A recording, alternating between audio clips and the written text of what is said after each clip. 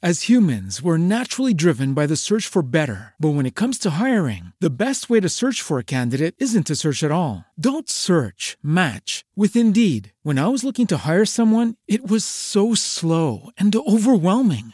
I wish I had used Indeed. If you need to hire, you need Indeed. Indeed is your matching and hiring platform with over 350 million global monthly visitors, according to Indeed data, and a matching engine that helps you find quality candidates fast. Ditch the busy work. Use Indeed for scheduling, screening, and messaging so you can connect with candidates faster. And Indeed doesn't just help you hire faster. 93% of employers agree Indeed delivers the highest quality matches compared to other job sites, according to a recent Indeed survey. And listeners of this show will get a $75 sponsored job credit to get your jobs more visibility at Indeed.com/podcast. That's Indeed.com/podcast. Terms and conditions apply.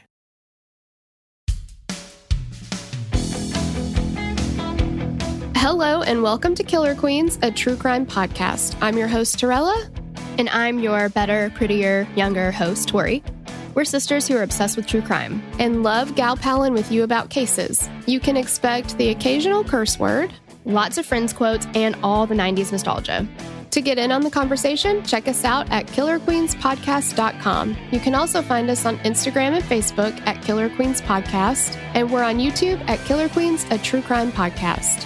Okay, y'all, grab your Capri Suns or your Surge and let's talk about some true crime. Hey, you guys. Hi, guys. Welcome to the show. Oh my gosh, so exciting. Yeah, so we've got a real doozy for you today. Don't we always? That's true. This one's especially a doozy. Mm-hmm. Also, we're going to have some, I kind of want to talk about the GoFundMe just right off the top. Okay. And we'll talk about it at the end too, but I just want to make sure that you guys hear it. So, okay, Tori, first, you do the episode description. Okay. On September 12th, 2019, 33-year-old Brandon Embry was found nude, unconscious, and barely breathing in a pool of his own blood on the floor of his Asheboro, North Carolina apartment. He had sustained significant trauma and was covered in blood, bruises, and cuts. He was so severely injured that he did not survive. Investigators were quick to conclude that Brandon's cause of death was pneumonia and that he had self-inflicted injuries during a meth-induced fit. They closed his case less than 6 months after his death, stating that they did not have enough evidence to investigate Brandon's death as a homicide. Erroneous. Exactly, yes. This statement was made despite the obvious signs of a struggle, brutal assault, and a girlfriend with a history of violence, obsession, and pathological lying. Brandon's mother, Sarah, however, is determined to make sure that her son's story is heard and that he gets justice despite what the Asheboro Police Department failed to do. Okay. So there is a GoFundMe, and this is raising money for an independent autopsy, and we will link to it. So it's linked below in the show notes. It's Justice for Brandon Embry, organized by Sarah Lee, and Sarah is his mom, like Tori said. So I just wanted to mention it here because I know sometimes people will turn stuff off toward the end, Just want to make sure you guys know about it. If there is something that you want to get involved with in the true crime world, this is an excellent cause to get behind. Yes. She needs your support more than anything. So yes, absolutely. All right. We do have some trigger warnings: death, sexual assault, violence, and descriptions of injuries. And thank you to Madison for writing this case up. Yes, we appreciate you so much. Yeah. And she actually did message with Brandon's mom on Facebook. And so some of this information did come directly from her. And his mom, Sarah, also has a whole Facebook page just dedicated to this her case. son. Yes. Mm-hmm. Yeah. And there's lots of information on it, pictures and all kinds of stuff. Yes. Yeah, it's a very good resource. Before we get into the case, as always, we just want to remind you that if you want more Killer Queens content, and there is a lot of extra content over on the Patreon, you'll want to go check that out. Yes, and it's all ad-free. Yes. And for the low price of $10 a month, you can get access to a ton of our doc jams. You can get, which is docu-series coverage that we do. We also have the murder mixtape. We're actually recording 143 today, so you have a million, billion, zillion of those to listen to as well. Yeah, and there's got to be almost 100 at least of the doc jams. I mean, we've done Don't Fuck with Cats, The Confession Killer, Yes. LuLaRich, we're recording right now. We've done 2 seasons of The Devil You Know. Mm-hmm. Yeah. The Jinx. Devil in Disguise. Filthy Rich, featuring that Yes. shitbag Jeffrey Epstein. Yeah. So many things. So definitely check it out if you want extra content. And yeah. I think that's enough of the business. Yeah. Well, also, let's not forget, you want to talk with us live. How could I forget? I know. We have a show. Yeah. We have a show on Spotify Green Room. It's an app that you can download. And you can talk with us one-on-one. Seriously. Like, we're going to be covering different cases, but you can request to speak and you can actually get up there and talk with us if you want to. Yeah. It's like talking to us on the phone and we get to talk to you. It's so cool. I know. And that is Tuesday evenings at 8 p.m. Central. Yeah. All right. Shall we do it? I think we should. Okay. Brandon Wesley Embry was born on September 7th, 1986 in Louisville, Kentucky. His family included his mother, Sarah, stepfather, Reg, sister, Sarah, and brother, Scott. Brandon was raised in a military family, which moved them around the U.S. and even to Italy at one point. At 18 years old, Brandon didn't waste any time after graduating from high school. He enlisted into the United States Navy as a nuclear machine mate, petty officer, 2nd class. Wow. That sounds badass. Mm-hmm. Brandon was a hard worker and a smart young man with many opportunities ahead of him. After Brandon was honorably discharged from the Navy, he did not slow down. He began attending school at Green River College in Auburn, Washington, ultimately earning multiple degrees, including an associate's in bioengineering and chemical pre-engineering. That is go-getting, man. Yeah, lots of smarts there. He graduated with high honors and went on to attend the University of Washington with hopes of becoming a pharmacist. During his studies, Brandon took a break from school and moved down to Asheboro, North Carolina in August of 2018. At 32 years old, he worked as a certified welder and often traveled to South Carolina and Charlotte for work. After finding a better paying job, he began commuting to Texas for 2 weeks at a time, then back to Asheboro for 2 weeks. Soon after, he took a job that was directly out of Charlotte with repairing robotics, which sometimes required him to travel out of town. And this might seem like, I don't know, tedious information a little bit, but for him to do that kind of a job, that's going to come into play with what the police think happened to him. Yeah, absolutely. He's got to be on his A game every single day, right? Yeah, absolutely. You can't show up and you can't repair robotics and be high off your ass. You just can't. No, and I would think that a lot of these jobs, being that they're so technical and kind of serious, you would be drug tested. Well, yeah, definitely. And to go through, school and get high honor, all these things, it's just, come on. But Brandon's mother, Sarah, says that though her son was quiet, he had a warm and caring personality. He was very generous and cared deeply for his family, and even once bought his little sister a Viking costume for Halloween with a horned helmet and everything. Sarah called her son a good guy, a young man who was studious, smart, trustworthy, and kind. Brandon was a big guy, at 6 feet tall and about 320 pounds. Some photos show him with a long, full beard. Sarah says that he had this while he lived in the Seattle, Washington area, and there's apparently a lot of Viking-inspired culture in that area, and Brandon completely embraced it.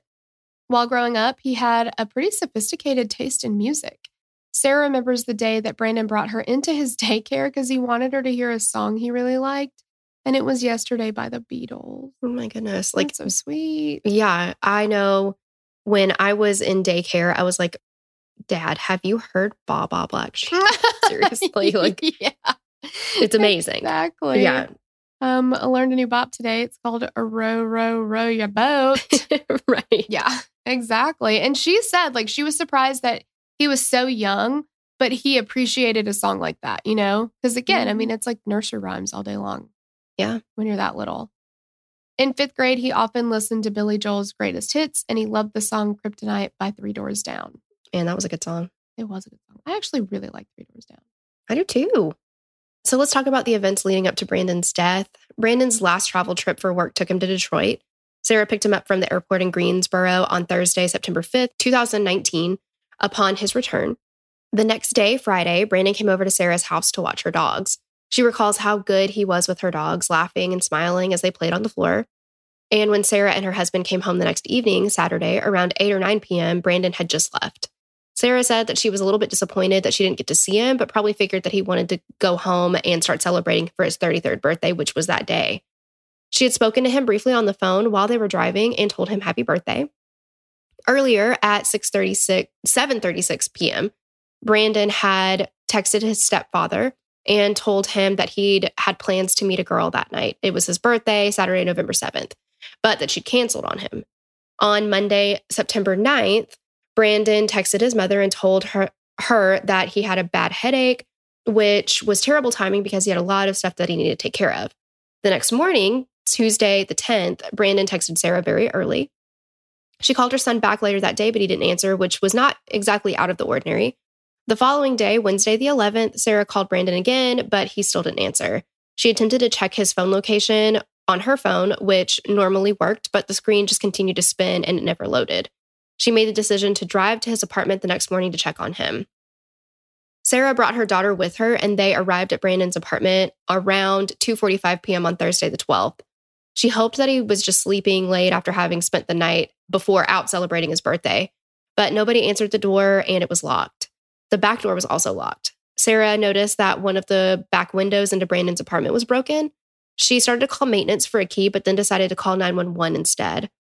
First responders arrived at 3 p.m. to do a welfare check on Brandon. After forcing entry into Brandon's apartment while Sarah and her daughter waited outside, responders found Brandon nude on the floor of his bedroom. He was unconscious and appeared to have been beaten very badly.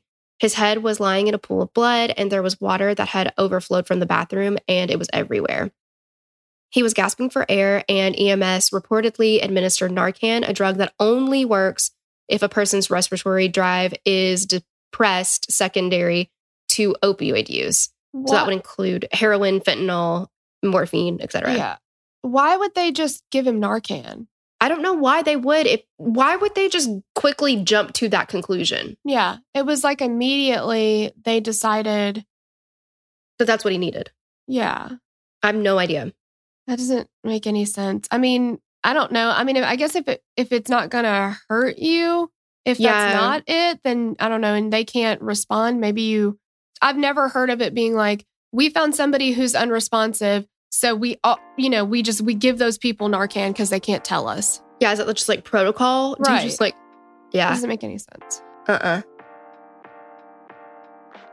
If you've been a listener for a while, you have probably heard us sing Best Fiends praises. But if you're new, let us tell you about it. Best Fiends has it all. An amazing storyline, collectible fiends, and tons of fun puzzles. This is literally my kind of game. I love puzzle games. I love like the matching games. They are so fun. And honestly, this is possibly the best puzzle game out there. And you don't even need Wi-Fi to play it. So like, if there was something you needed to get you on board, boom. No matter where you go, you can get your puzzing on in offline mode. And we all know the holiday season can be a little stressful. But with Best Fiends, you can unplug, unwind, and relax for however long you want. And Best Fiends has literally thousands of levels with more added all the time. So there's always a fresh challenge waiting for me when I need a little mental pick-me-up. So what you can do is you can download Best Fiends free today on the App Store or Google Play. That's friends without the R, Best Fiends. There was no change after administration, and paramedics quickly transported Brandon to the nearby Randolph Hospital in Asheboro. As Sarah sat in the waiting room, waiting for an update on her son, detective asked her questions about Brandon and relayed information to the doctors. Some of the information included, or according to Sarah, wasn't even accurate. Eventually, one of the emergency room doctors came out to talk to Sarah. He told her that Brandon was very critically injured and very sick, and the prognosis was not good. They had transferred him out to Moses Cone Hospital in Greensboro for a higher level of care. The staff at the hospital did everything that they possibly could to help Brandon, but unfortunately, his injuries were too severe and his body couldn't fight any longer. Brandon Embry died on Friday, September 13th at 8:57 p.m. So obviously, Brandon's family is devastated at this point, and they have a million bajillion questions. On September 16th, an autopsy was performed. 2 officers, Detective Lori Johnson and Officer Macon, were present. You guys are going to want to remember Detective Lori Johnson, if it's even fair to call her that. Yeah. Yeah. If that's even her real name. Yeah, exactly. You'll want to go ahead and just get your windows ready to be open. Yes. And say goodbye to all of your stuff. Yeah. Write Detective Lori Johnson on all of it, too. Yeah. On Wednesday, the 18th, Sarah finally made her way to Brandon's apartment. She hadn't been inside yet and was horrified when she walked in. The apartment was absolutely destroyed. And again, if you guys go to the Facebook page that Sarah has set up, which again, we will link to, you'll see the pictures. And this is not how Brandon normally kept his home. So if you see it, even if you don't know this person, you can see that there has been a struggle and something awful happened there. That's just immediately apparent. Yeah. It's just so crazy. Sarah's husband and his brother had been working on cleaning the place up once police released it to them. This is very much like Christian Andreacchio. Immediately, they were just like, well, nothing to see here. You guys can have it back. Do whatever you're going to do with it. Even though it should have been an active crime scene. Yes, 100%. She said that though her husband wanted to go in first to clean the apartment up, Sarah had a feeling that she needed to be there. And I'm sure that had to have been so difficult, but she was just like, I need to be there. And she remembered that the first thing she saw when she walked in was a large pool of dried blood on the floor. And she described it as thick, quote, like globular circles of blood that made up one big circle. Sarah described what she saw as she continued into Brandon's bedroom. Next, I see the blood on the wall and the letter markings of the crime scene investigators. I notice how the blood travels in a downward pattern on the wall. I notice other blood that is not marked. Blood on the adjacent wall, blood-covered closet door, blood on the window ledge and underneath the window ledge. Blood on the mini blinds, blood on the mattress, blood all around the perimeter of the mattress and down the side of the mattress. Does that say attacked in bed? Yeah. To me, yeah, it does. Blood on the third wall, blood-soaked pillows, and he's found on the floor. It's horrific. Some of the blood on the wall had hair in it and matter. And what she's describing in that downward pattern is high-velocity blood spatter. That's the off-cast, right? Oh, yeah, for sure. Somebody bringing a weapon down and hitting him in the head or wherever with it, I believe in the head, and then bringing it back up to hit again. And now that's flinging on the wall behind you. Absolutely. Okay. And we're supposed to believe that he did this to himself? He did this to himself. You know what? Get all your shit out the window now. I can't. And it gets worse. It gets worse. When Sarah walked into the attached bathroom, she said that she realized that someone did this to her son. There was blood on the walls in the bathroom, some that appeared to have mixed with water, and some that looked like there were drips of a liquid running through. There was a round area of blood on the broken mirror, with strands of hair caught in the glass. She likened it to when someone sprays a cleanser on something and the liquid runs down and leaves lines. Her husband and brother-in-law began examining the blood with Sarah. Her husband noticed what appeared to be blood spatter that reached almost up to the ceiling. Again, that's cast off. I've watched enough stuff to know that that's what that is. Yeah. So Sarah started taking her own photos. After seeing all of the blood on Brandon's mattress, she asked her husband if the police had taken the bed linens for evidence. Her husband told her no, that they'd been soaked in water and he'd taken them to the dumpster. After retrieving the linen, Sarah spread them out and saw large orange-tinted areas. Upon further inspection, they also found blood inside of the large water heater closet that was in Brandon's bedroom. Sarah immediately called police so the detectives could return to see her findings, because at this point, they've missed all of it. Well, did they investigate? No. They walked in and they were like, is this not what a normal apartment looks like? Yeah. Clearly pneumonia. Clearly pneumonia. Yes. Yeah. Unless we're talking about a cabin fever type of illness. Right. How do you get something other than he was brutally attacked by someone and murdered? Now, here's the question that I have. The window being broken, was that just the latch was broken? I don't know that we know this information. Or was it like somebody broke in through the window? Yeah, I don't know about that. Like, I'm not Shouldn't sure that exactly be suspicious, though? Right. Yeah, either way, shouldn't it be suspicious? Yeah. Because everything else is locked. So did somebody get in through this window? Well, absolutely. And like, he's in an apartment. If he noticed that the apartment or the window was broken, there would be like a maintenance request for it at the very least. Right. And this is a first floor apartment. So it would make sense that somebody could try to get in through a window. Absolutely.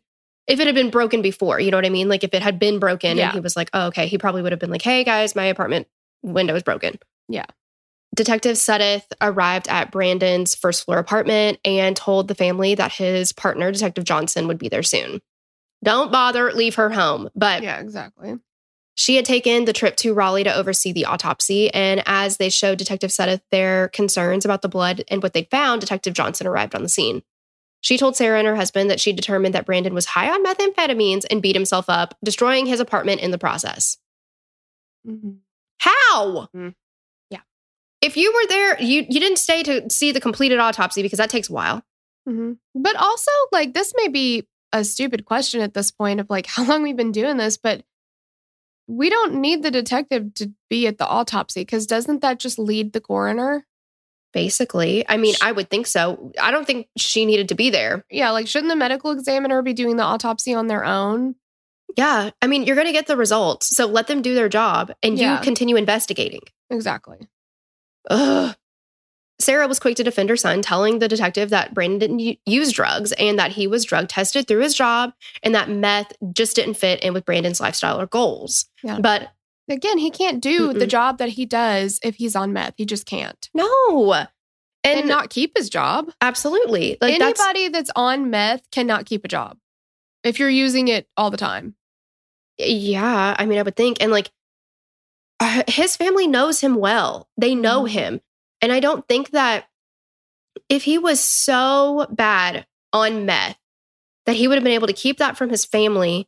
And if it was so bad to the point that he beat himself up and killed himself by beating himself up by meth, did we find any drugs in the apartment? No. Right. How are we getting this? Exactly. And I don't know really anything about meth. I know that it can like it can mess your teeth up. Yes. And Brandon didn't have that. I don't know how it's used. Like, I don't know how you use. I think you can smoke it and I think you can inject it. Oh, okay. So then we'd be possibly looking for track marks, which he doesn't have. Right. Right. You would think that if he was a regular drug user, which I do not believe and nobody else does except for Detective Johnson, that he would have at least some paraphernalia, like a pipe or something in his house. Yeah. And have we heard of anybody ever? And again, I'm not saying this is not at all possible. I'm sure somebody's going to DM us and be like, well, actually, but like, have we ever heard a story of anybody who was on meth and beat the shit out of themselves to the point that there is hair and matter on the wall in blood? Mm-hmm. You know? And then what appears to be yourself up like that. Attempted cleanup of the scene. Because what it seems like happened was if I'm getting this correctly, he's nude. Mm-hmm. The bathtub is overflowing. So he's on his way to take a bath. Mm-hmm. Right? Or somebody just turned it on. Somebody turned it on and tried to, maybe. But there's so much blood on the bed. If that checks out, he would have had to start beating himself up while he was laying in bed. Yes. Mm-hmm. It just doesn't make sense. And there had to have been a weapon, right? Right. I don't think you can do all of that with your fist. What did his fist look like? Right. And like, if there's a weapon, where is it? We don't see the weapon. So somebody he used on himself or somebody used on him. Yeah, exactly. Absolutely. Yeah. It just does not make any sense. No. But of course, this does not deter Detective Johnson. Mm-hmm. She said that Brandon's apartment was very cold when they found him, and that was typical of meth users. Okay. There are plenty of people who keep their apartments cold or houses cold. Absolutely. If Andrew had his way, we would have it at no higher than 65 ever. Goodness gracious. Yeah, except in the summer because then it would run too much and that would cost too much money. But in the winter, no higher than 65. Well, yeah. I mean, that's personal preference. That doesn't, that's not like the smoking gun where it's like, oh, see, and he does meth. Right. Yeah. It's so ridiculous. And Sarah was like, No, my son has a hormone condition. It makes him always hot. So he keeps his AC at like 62 degrees. And Detective Johnson said that he even said that meth users often had strange behavior and that Brandon likely started cleaning up the mess after making it. But he's totally unresponsive. If the story checks out, he has beaten himself so badly that he is incapacitated. But yet he was able to start cleaning up his own mess. Like, no. He beat himself to death. He died from these wounds. He beat himself to death. When has that ever happened? What doesn't make any sense to me is how detectives and law enforcement sometimes will come to this ridiculous explanation of what happened, right? They're like, oh, well, clearly Ellen Greenberg. Yes. She stabbed herself 20 times. Yes. I mean, you brought up Christiane Andriacchio. Like, all of these things, it's like that does not make any kind of sense. But if they are questioning or interrogating somebody, they are very quick to shut down kind of ridiculous explanation. Because guess why? Because it's fucking ridiculous. That's why. Exactly. Like, do you hear yourself? How is this even possible? Whatever. Ugh. Yeah. This podcast is sponsored by Flex Company, and we are so grateful for them. Hey, girl, thanks. But sometimes one thing we're not grateful for, we're just going to be honest, is periods. Periods can be so annoying, and period care is a hassle. But if you want a period product that looks out for your body, your lifestyle, and the planet, well, then you've got to try Flex. Flex is innovating period care with products that are body safe, made for comfort, and made to keep you moving. There's the Flex Disc, which is a one-time use menstrual disc that fits perfectly inside your body. One Flex Disc can be worn for up to 12 hours and holds as much flow as 3 super tampons. It's not a cup, and it's better than a tampon. It is totally unlike any other period product you've seen before. With helpful videos, in-depth diagrams, GIFs, and Flexperts available to walk you through the entire process, you will never go back to products from the past once you've tried Flex. And we can thank Flex for helping bring this episode to you for free. So say goodbye to cramps, put sex back on the table, and lend Mother Nature a hand. Go to flexfits.com/queens and use code QUEENS for 20% off Flex Disc starter kits or 10% off your first Flex cup, plus free U.S. shipping. Did you guys hear how much good stuff I just said? I think they did. It's incredible. It's amazing. You got to use code QUEENS at Flex, F-L-E-X, fits, FITS.com/queens. Simply Safe is back, and we love them for so many reasons. One of which is that with their sponsorship, this podcast can be brought to you for free. But let's get into why Simply Safe is a phenomenal security system. If you have ever wanted to make your home feel safer, there is no better time than now. This week, our friends at Simply Safe are giving KQ listeners early access to all their holiday deals. 40% off their award-winning home security. We love Simply Safe because it has everything you need to make your home safe. Indoor and outdoor cameras, comprehensive sensors, all monitored around the clock by trained professionals who send help the instant you need it. Simply Safe was even named the best home security system of 2021 by U.S. News and World Report. You can easily customize a system for your home online in minutes, and even get free custom recommendations from Simply Safe. And these are Simply Safe's biggest discounts of the year. You can get a complete home security system starting at just over $100. There are no long-term contracts or commitments, and it's a really easy way to start feeling a bit more peace of mind without having to completely booby-trap your home Kevin McAllister style. Exactly. So take advantage of Simply Safe's holiday deals and get 40% off your new home security system by visiting simplysafe.com/killerqueens. Again, that's SimpliSafe, SimpliSafe.com/killerqueens for 40% off your entire system. Detectives called CSI back to the scene, and after they assessed the apartment, determined as though an attempted cleanup had taken place. And he requested a search warrant from a judge on Brandon's apartment and belongings. Written in the warrant, Detective Sudduth wrote, several medical professionals stated to this detective that these wounds could not be self-inflicted. Despite the medical staff's opinions and the obvious signs of trauma and a struggle in the apartment, the autopsy results came in listing Brandon's cause of death as pneumonia. the 2,000 panel tox screen that was ordered would take at least 2 months before results would be in. Okay. Because we don't know how long he laid there. Sarah couldn't get a hold of him for a couple days, right? Mm-hmm. He was still alive, though, when they got there. So that makes me, yeah. Yeah. So could he have developed pneumonia secondary to all of these wounds? And because, like, if you're not taking deep, good breaths in and clearing the bacteria out of your lungs, like, even like when I worked in plastic surgery, we would tell patients who had breast augmentation, because your chest is really tight. And we would have to explain to them, you have to make yourself take a deep breath in after surgery. Because a lot of people will try to do that, like, you know, a little bit more of a shallow breath because it hurts. And we're like, no, you have to do that because patients have developed pneumonia after surgery from not breathing properly, right? Mm-hmm. Is it possible that he developed pneumonia secondary to these injuries because he was so incapacitated that he's not breathing properly? Well, yeah, and he's nude and lying in a pool of his own blood in 62 degree. Yeah. So, but that still doesn't change the fact that he could not have inflicted his own wounds. Not even a little bit, no. It just... Because like we said, I mean, if he had done that, there would be a weapon that he used on himself somewhere, because how do you get rid of it and then put yourself back at the scene of the crime incapacitated on the ground? Right. And yeah, it just does not, there's no sign of any kind of meth use at all. So here is a condensed list of some of the injuries that were listed on the autopsy.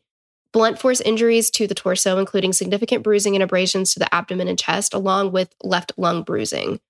He had an area of abrasion from his left shoulder to his left neck that measured 7.5 to 1.5 inches. There were 2 bruises noted on his penis, a small one on the tip and a longer one on the shaft. More abrasions were found on his left lower neck and chin, as well as on his face. There were multiple lacerations across his face, on his nose, and on his eyelid. There was dried blood coming from his nose and significant swelling and bruising to his face and around both eyes. His frenulum was torn, along with bruising and lacerations to his lips. There was bruising and abrasions found on the right arm and on both hands. There was a large bruise that almost completely covered the back of his right hand. He had several lacerations on his palms and wrists that appeared to be jagged. What does that say to you, Torella? Defense wounds. Yeah. I'm just like, that's exactly what it is. I'm like, just hearing all of this, and you're like, he did this to himself? Yeah, and we're not done yet. A bruise measuring 11 1/4 by 8 inches from his right lower leg to right knee, with a similar bruise found on his left lower leg and knee. Multiple abrasions, cuts, and bruises were found on both of his feet. There was a 5-inch incised wound on his left buttocks, along with severe bruising to his lower back and just above his gluteal cleft, which is butt crack, but the technical term is gluteal cleft. That's fancy. As it is, it's much nicer than butt crack, but we all got him. I mean, we all got him. Yep. As well as bruising to his inner thighs. And remember, Detective Johnson claimed that during a meth-induced fit, Brandon inflicted all of these injuries to himself, all by his very self, all on his own. And an incised wound is a cut. An incision is a cut. So he took something and cut his own butt cheek. There is no way. There's no way. Yeah. And to me, and I could be wrong. I mean, you know, I haven't been an investigator for many, many years, so I don't think I can claim that anymore. I'm just kidding. I've never been an investigator, but I'm no expert on this at all. But there were a lot of wounds on his face and even some on his genitals. And to me, that sounds like a personal attack on somebody. Do you know what I mean? Well, yeah. And it seems like to me that, like, I don't know. I'm thinking, I don't know what the weapon is, but I'm feeling like, you know, if somebody took a baseball bat to somebody, his entire body is injured, essentially. Absolutely, yeah. He's got bruises on his entire body. So if you've got something like a baseball bat or something and you're hitting golf somebody club, I don't know, yeah. Yeah, and this person, you know, is trying to get away. They're holding their hands up. At some point, they're just going to kind of get in the fetal position, you know, probably just to try to protect what they can. But like during that struggle and during that fight, multiple areas of your body are getting hit because it's a large weapon. So that would, to me, make sense why we've got bruises on his backside, bruises on his front side, even to his penis, even to his legs. Like, and y'all, if you look at these pictures, he was severely, severely beaten. Mm-hmm. He did not do this to himself. No. You're not going to take something and beat yourself in the face like that. No. His whole face was swollen and like unrecognizable. Mm-hmm. I mean, it's just awful. All right. I guess we have to talk about Cassandra. Mm-hmm. So on September 18th, almost a week after Brandon died, a female messaged Brandon's sister on Facebook, telling her that she was Brandon's girlfriend. This kind of reminds me of Michelle Carter a little bit. Oh, just because, she like started talking to the family and being like, oh, Yeah. I don't know. It makes sense. And I do think that, well, I don't want to give it. Go ahead. Okay. Her name was Cassandra, and she was able to give plenty of information about him. So Sarah and her daughter felt confident that she did, in fact, know Brandon.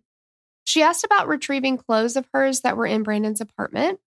Sarah thought it was odd that this girl had contacted them on the day that they were cleaning out her son's apartment, that she didn't reach out to them and ask about her belongings beforehand. Yeah, it seems like she knew that they were there. And she was like, oh, and while you're there, can you grab my clothes? Right, yeah. Oh, I need to ask you while you're already there. Exactly. And that's exactly what she was thinking. Like, does she know we're here? Like, did she see us? Sarah decided to reach out to Cassandra on Facebook on the 19th and waited for her to respond. She contacted detectives to ask if they needed to question Cassandra or like get her contact information. And they were like, thank you, but no, we do not. Appreciate it, but no. Yeah. More than a week after Sarah messaged her, Cassandra responded on the 27th at 2 a.m. Cassandra told Sarah that she and Brandon had started talking in January of 2019. And in February of 2019, Brandon had told his sister that he was dating a girl, but didn't think it would work out because she was going back to Russia. And he was referring to Cassandra. Sarah and Cassandra messaged each other back daily, and Sarah could tell that Cassandra was not always truthful. As Sarah put it, she was able to learn more about, quote, her version of her relationship with Brandon. So that tells you anything. Mm-hmm. Cassandra said that she was from Russia and going back soon, and that her family was in prison. She said that she worked as a nurse, but also that she was a felon, possibly for rape and murder. I think the only thing that you can surmise from that was that she's possibly from Russia. Maybe. Yeah. Because I don't know, but you have to pass a background check to be a nurse. So I don't think you're going to be a felon, possibly for rape and murder, and then get a job as a fucking registered nurse. Yeah, that's ridiculous. She said that she also worked in a domestic violence shelter and then said she worked as a nurse for the Department of Corrections. I don't think so. No. As a felon who had been charged with rape and murder. No. Right. And Sarah was like, I question if she was even employed at all. Anywhere. Mm-hmm. With anybody. During another conversation, Cassandra told Sarah that she'd been actively calling the police to get information about Brandon. She said that she went to check on him at his apartment and a neighbor told her that he'd passed away. And Cassandra said that she had started screaming and yelling at the neighbor and telling them they'd better not be lying to her. She said she'd almost passed out while walking with her cane, which she reportedly used for her diagnosis of multiple sclerosis. When Sarah spoke with the same neighbor, the neighbor said that Cassandra asked what happened, said, okay, thank you, and shook her hand. And she did not have a cane. This is incredibly different than what she's relaying. And what reason does the neighbor have to lie? Exactly. And I mean, she's getting caught in these kind of quote unquote little lies anyway. I mean, yeah, exactly. Yeah. Saying what she does for a living, all of these things. And then also saying, well, I had a cane because obviously I'm very sick with multiple sclerosis, which is not true. Right. I would reckon. Yeah. And then so she asked what happens. They're like, he's passed away. And she's like, okay, thanks. And then she shakes her hand, gets into her car, and makes a phone call. Mm-hmm. No screaming, no crying, no pass. No. Okay. On September 28th, Cassandra asked Sarah if Brandon had been found in bed or on the ground. And Sarah was stunned. She was like, how does she know that he was in his bedroom? I mean, it could have been anywhere in the apartment, right? Mm-hmm. You would think she'd ask where was he found? Like, not just like, oh, well, he's obviously in his bedroom. So was he on the ground or on the bed? I don't remember which one. Like, Mm-hmm. and this information hadn't been released either. Finally, after messaging for several weeks, Sarah and Cassandra decided to meet in person. Can you imagine? Like, Sarah has to be the strongest person in the entire absolutely. world to continue talking to this person, knowing that she's lying, feeling like she has something to do with it, but you're trying to be nice to her to get the information that you need. Like, sounds the worst and so hard to do. Yeah. On October 10th, 2019, they met at a donut shop in Asheboro. Sarah noticed immediately that Cassandra was trembling. Initially, Sarah led the conversation talking about Brandon and how much she missed him. The two then decided to continue their conversation at a nearby Mexican restaurant. Cassandra said that she'd met Brandon on the dating app Hinge. She also said that she'd found her husband in bed with another woman, and she said that she could have killed him when this happened. She also said that Brandon was on the phone with her when she caught her husband cheating, which does not make sense because if you're upset that your husband was cheating, but you met Brandon on a dating app and now you're talking to him, but you're still with your husband, and this is before he was cheating on you. What? I don't have any words for that. She just says shit and doesn't think about, because none of it's true. Mm-hmm. It's easy to remember the truth because it's what happened. It's hard to remember the lie you told because it never happened. Like, Absolutely. Yeah. It's just, you can't remember what you said. Mm-hmm. During later messages, Cassandra told Sarah that she was born in Russia, but her parents later moved them to Maine. She said that her father was in prison now. Before it was her parents are in prison, now her father. Mm-hmm. Cassandra bragged that she was a 5th degree black belt in jiu-jitsu and a 3rd degree black belt in Muay Thai. She also told stories about her sister dying in a car crash, which gave her PTSD. She said that she had a baby at 15 that died at 1 year old after it got wrapped in a blanket. At this point, these lies are they're ridiculous, but they're also incredibly insensitive and very inappropriate. Yes. She also told Sarah that she had been pregnant with Brandon's baby and sent her ultrasound photos. I can't with Cassandra. Get the fuck out of here. Cassandra said that she had 13 friends that had died and a friend in Asheboro that was dying at that very time. There were endless stories that Cassandra told that contradicted earlier stories. Mm-mm-mm. Like, this is a lot of stuff to happen to one person, and I'm not saying that these things can't all happen to one person, but they didn't happen to Cassandra. Well, yeah. I mean, like you said, she tells stories and then she forgets what she told because they were lies. So then she tells something else that completely contradicts what she had already said. So she's making it very easy to get caught in lies. Yes. Yeah, totally. And just assuming that people, why does she think everybody's just going to believe everything that she says? Yeah, I know. So Sarah launches her own investigation. She had very little help from police, and she wanted to figure out what happened to her son. She needed to know what happened between Tuesday when she received the last text from Brandon and Thursday when she found her son. Since police had not requested Brandon's bank statement, she did. It took several weeks for the most recent statement to arrive, but when it did, it had 2 transactions during the missing time period. One charge for $17.28 at Jade Express in Asheboro's Randolph Mall on Wednesday, the 11th. The second charge was the same day for $28.28 at Adam and Eve, which is an adult store in Greensboro. Sarah called the bank to confirm the dates, but they wouldn't give her any information. She knew that the meal at Jade Express was likely for him and another person, given the price and what he normally ate. Then they visited the Adam and Eve location in Greensboro, and the manager pulled the receipt and confirmed that Brandon had signed for it on the 11th at 11:38. She couldn't give any further information, but agreed to have it ready for the police. But investigators never came to speak to the store. I'm guessing they didn't have surveillance video. Like, I wish we could see if he came in with her. Yeah, with Cassandra. Yeah, which he probably did. Or did she just sign his name? Yeah, exactly. Absolutely. On November 14th, Sarah met with Cassandra again at the mall in Asheboro, and Sarah recalled that her behavior was extremely odd, that she was fake crying and suddenly bursted out, "I'm going to jail," with no reason or explanation. Cassandra allowed her to see the last text messages with Brandon, and there were multiple unanswered texts from Cassandra to Brandon. On Thursday, the day he was found, she says, and I'm going to try really hard here, guys. I mean, this is, are yous in jail in a hospital? Gave up on me's, who fucking knows? What? She puts an S at the end of every fucking word. It's kind of like, oh my God, what is his name? Where he's like, Bhagwan. Bhagwan, yes. That's what I was thinking. Like, we're going to go to sleep. Yes. She said, "We's have a concert tomorrow if you're going. Friday, the day that Brandon died. WTF? This is really frustrating. Are you trying to get on my nerves? I'm about to call the cops and do a wellness check on yous." Another on Saturday said, "Now I'm getting pissed and I have no idea where you are, if your current condition is life-altering or if you're dead. Great way to make me fucking worry." If you think he could be hurt, I don't know. That's one way to put it.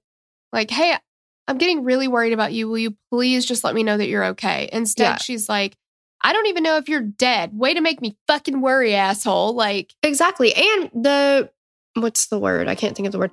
The grammar in this one is completely different from the other ones. Mm-hmm. Yeah, that's true. What's that about?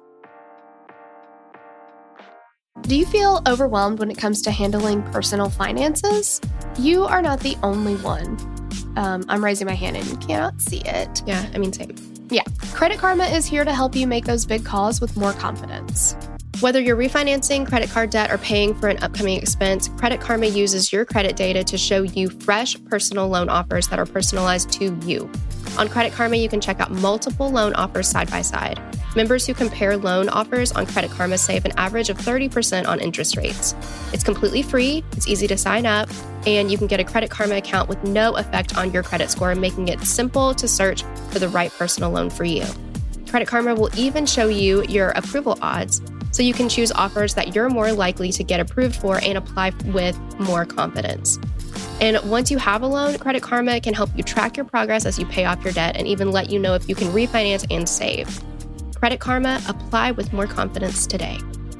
Ready to apply? Head to creditkarma.com/loan offers to see personalized offers with your approval odds right now. Go to creditkarma.com/loan offers to find the loan for you.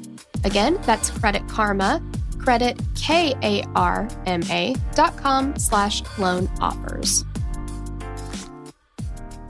Sarah took a photo of the text and sent it to Detective Sedith, and when she and Cassandra left the mall to walk to their cars, Sarah hoped Cassandra would notice that she was driving Brandon's truck.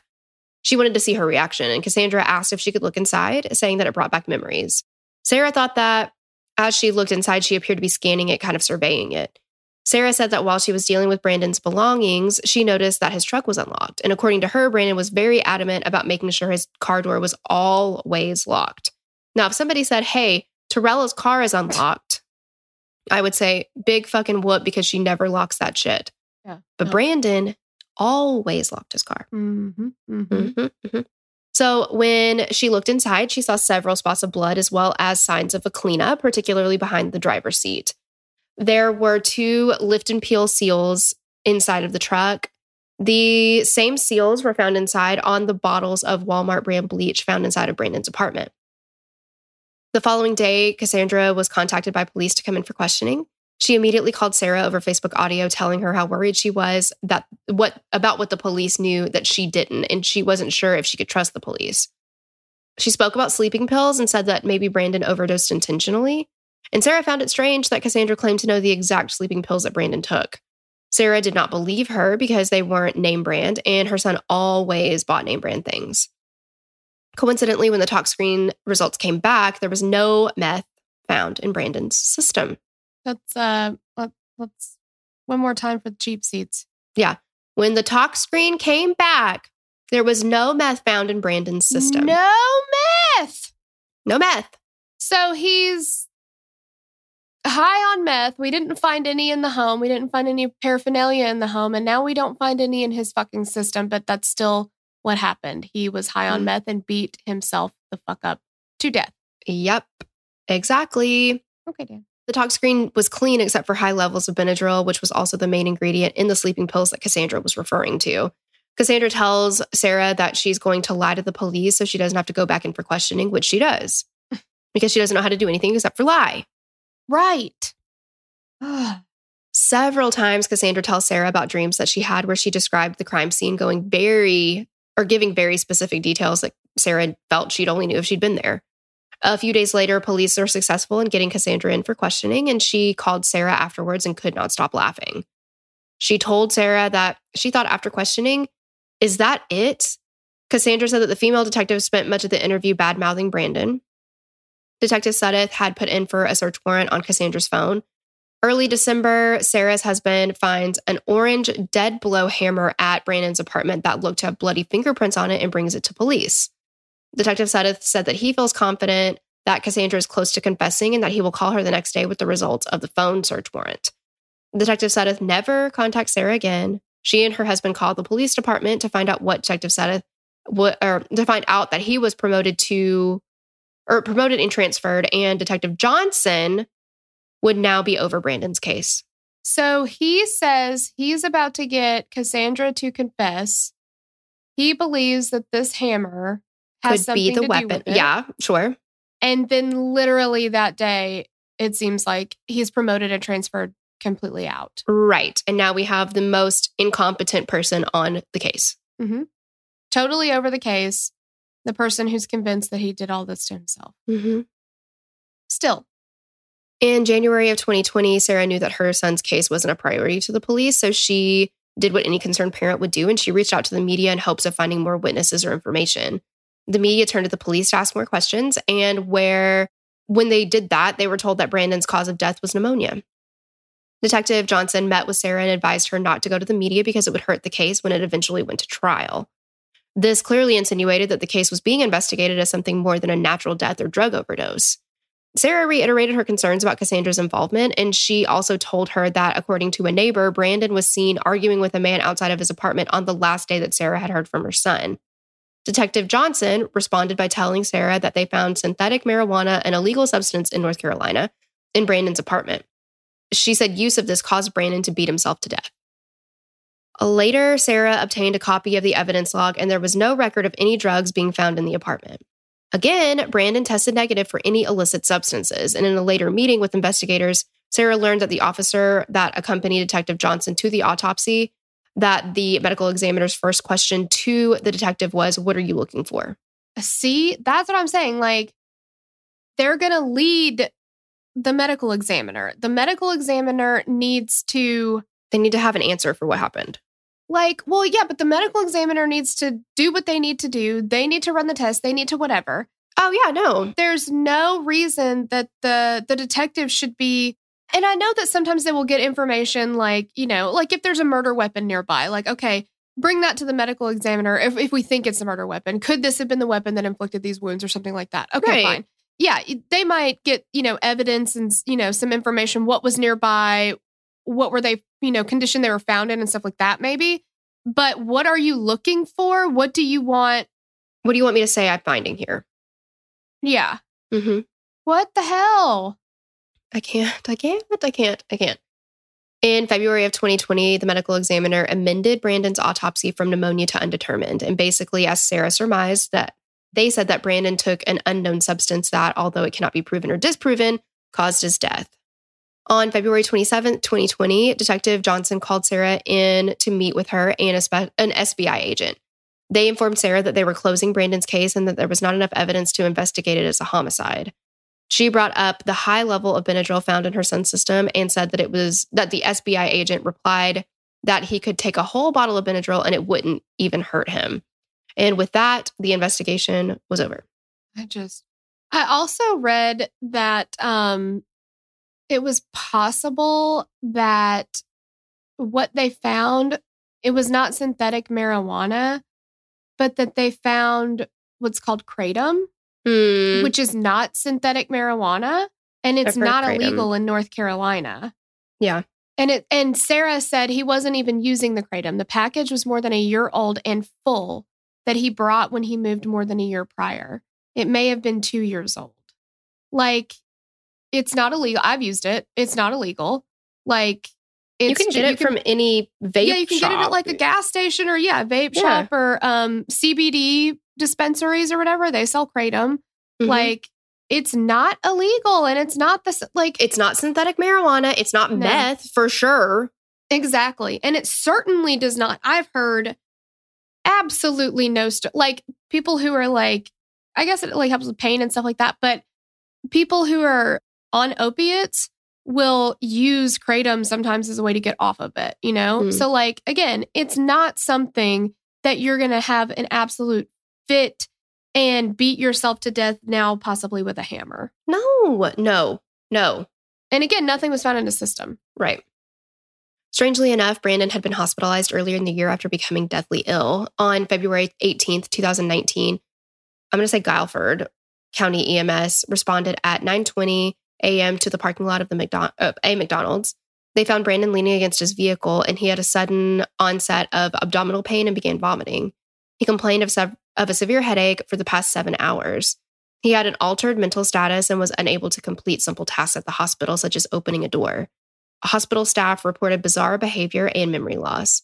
Eventually, Brandon went unresponsive and fell into respiratory, renal, circulatory, and neurological failure, among many other things.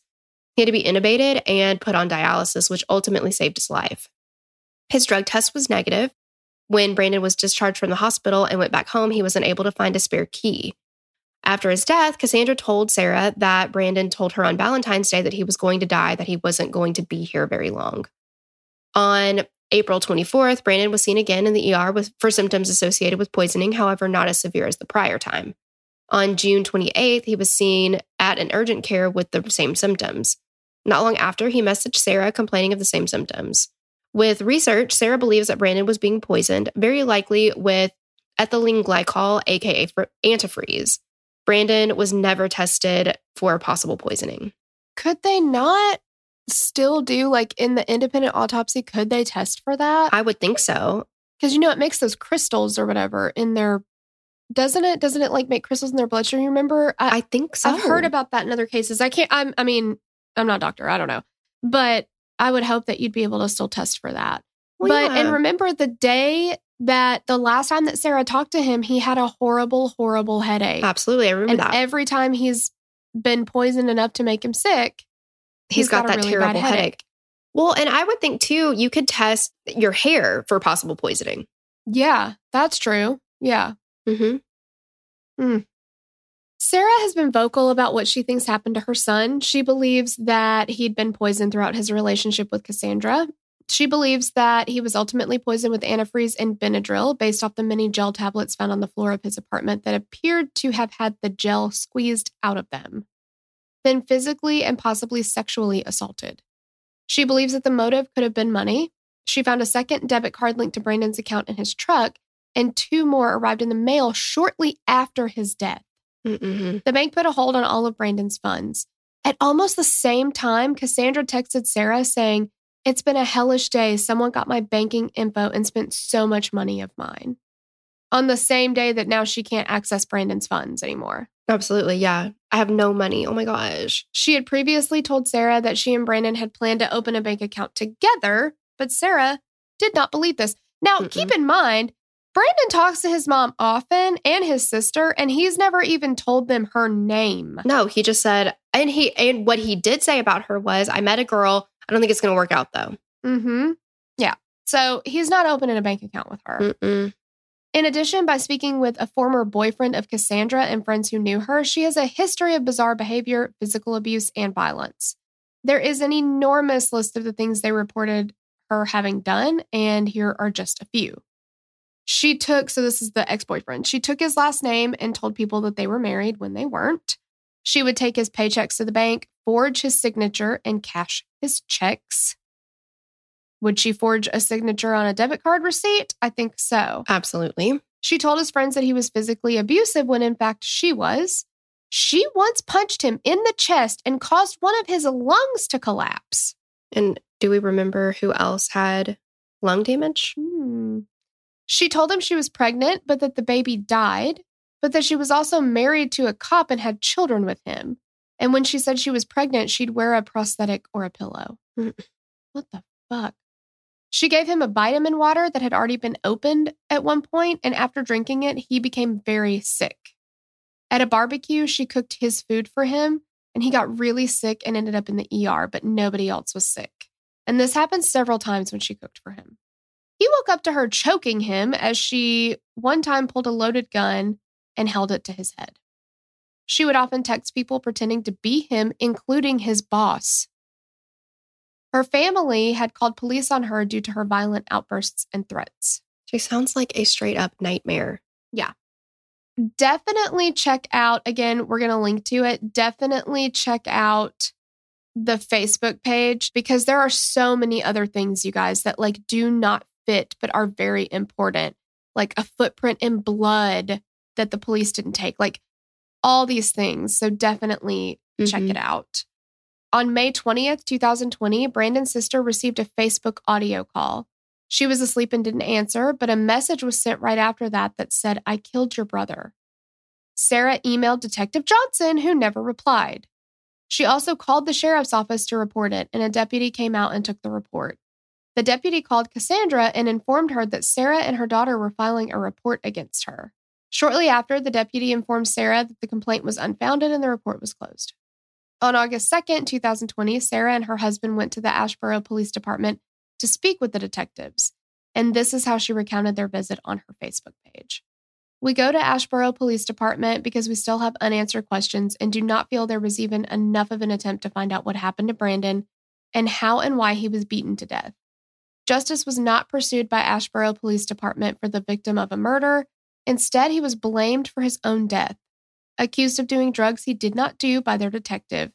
Captain Thompson insists they must hinge the investigation on the autopsy, which contradicts Detective Sudduth telling us his investigation is still independent of an autopsy.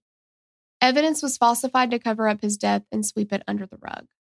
I verbally report to Captain Thompson, my husband, and Lieutenant Wagner present that his detective has falsified evidence, intentionally made a false statement on a death investigation autopsy, and destroyed evidence on a case that was closed under her own false pretenses.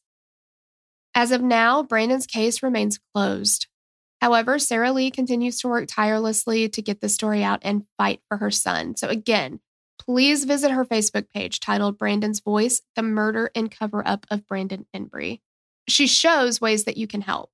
And there is so much more to this case that Sarah covers on that page. Like we said, please check it out. I mean, literally, there's not enough time to go through all of it here.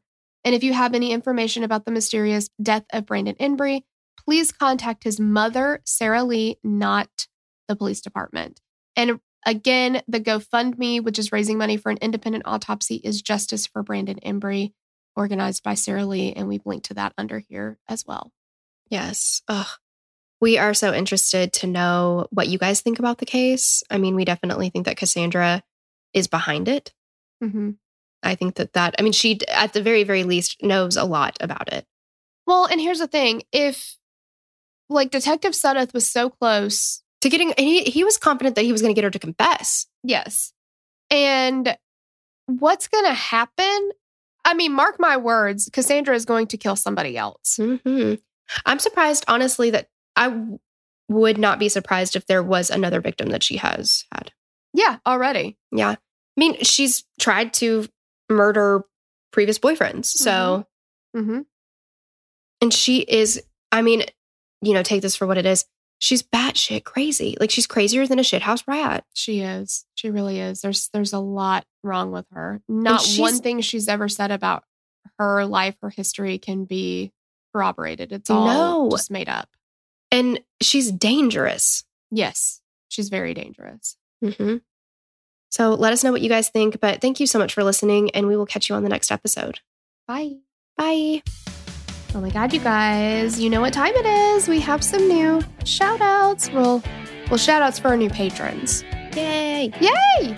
Hey Girl, thanks to Leandra Ventura, Tristan Schlack, Cassiopeia Swindle, Andy P., Sarah Cambrick, Ashley Lanes, Jamie Hunt, Ashley Wyndham, Diane Garcia, Megan Fontaine, Lizzie Halsworth, Mahogany, Victoria Nicholas, Grace, Rebecca Tipton, and Jess McMaster. Oh my God, you guys. Seriously, we could not do this without you. Love you to the moon. If you want your own shout out, be sure to join the Patreon at $10 or higher. Plus, you get a bunch of cool free shit, like episodes and stuff. Yes. Thank you guys so much. Bye. Bye.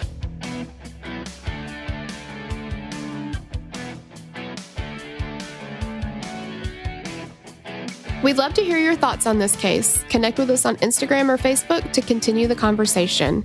Thanks for listening, and we will meet you back here next week. Bye. The theme song for the show is created and composed by Stephen Toby. You can find more of Stephen's work on SoundCloud. Our logo was created by Sloan Williams of Sophisticated Crayon. You can find more of her work on Etsy.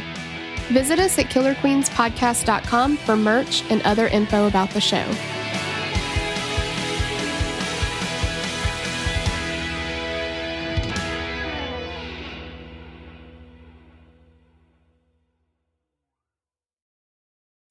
As humans, we're naturally driven by the search for better. But when it comes to hiring, the best way to search for a candidate isn't to search at all. Don't search, match with Indeed. When I was looking to hire someone, it was so slow and overwhelming. I wish I had used Indeed. If you need to hire, you need Indeed. Indeed is your matching and hiring platform with over 350 million global monthly visitors, according to Indeed data, and a matching engine that helps you find quality candidates fast. Ditch the busy work. Use Indeed for scheduling, screening, and messaging so you can connect with candidates faster. And Indeed doesn't just help you hire faster. 93% of employers agree Indeed delivers the highest quality matches compared to other job sites, according to a recent Indeed survey. And listeners of this show will get a $75 sponsored job credit to get your jobs more visibility at Indeed.com/podcast. That's Indeed.com/podcast. Terms and conditions apply. Swimsuit? Check. Sunscreen? Check. Phone charger? Check. Don't forget to pack the 5-Hour Energy. It fits great in a pocket or carry-on, and the alert feeling will help you arrive ready for anything. Now get 20% off when you use code 5HETRAVEL at 5hourenergy.com. Expires April 30th. One-time use only. Not valid with other discounts. Remember, visit 5hourenergy.com and use code 5HETRAVEL to save 20%.